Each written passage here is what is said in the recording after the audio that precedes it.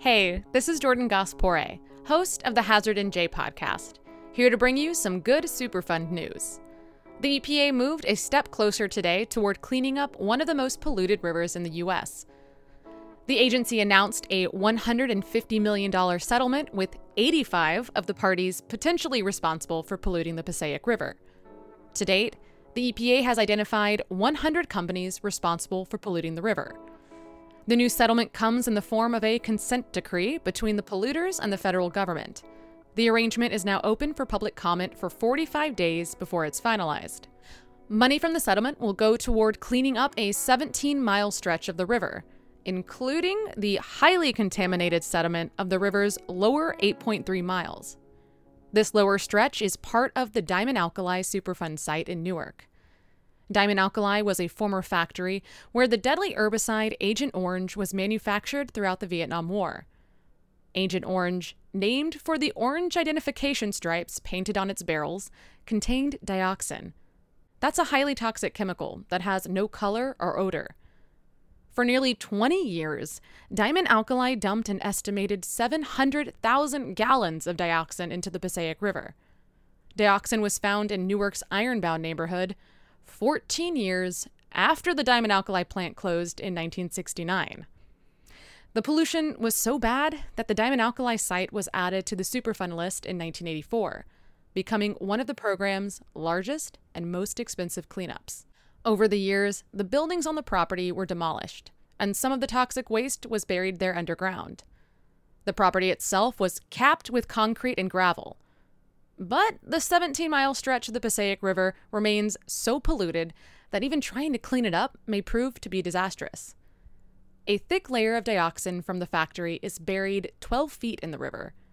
There's a fear that trying to remove this layer of dioxin could stir up and spread pollutants up and down the water. Right now, cleanup plans call for dredging some of the contaminated sediments from the river. That muck would then be treated at a facility that hasn't been built yet. The remaining sediment would be capped with a thick layer of sand. Capping is a common way of cleaning up Superfund sites. To help pay for some of these cleanup efforts, the EPA in 2016 reached a $165 million settlement with the company that owned Diamond Alkali.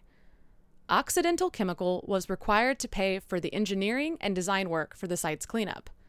So far, the EPA has recovered $180 million from potentially responsible parties.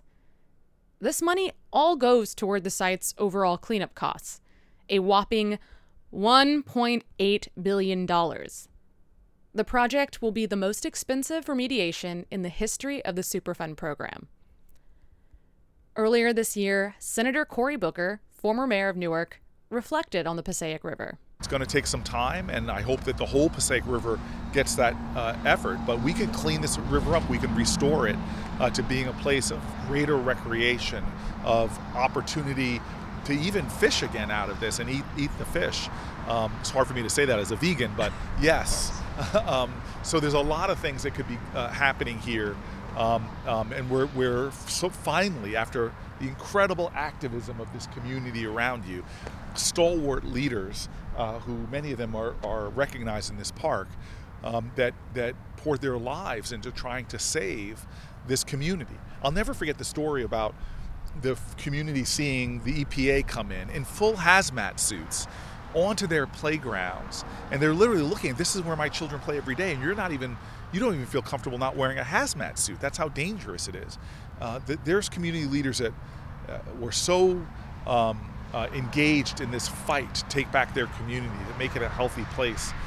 They are the ones that made it possible finally for government officials like myself and others to get the funding we need to begin the massive multi-billion-dollar cleanup it's going to take to return the Passaic River to where it was when Alexander Hamilton and George Washington camped along this river and got water and food that they needed. You can hear more from Senator Booker and learn more about the river's history in Episode 2 of Hazard in J.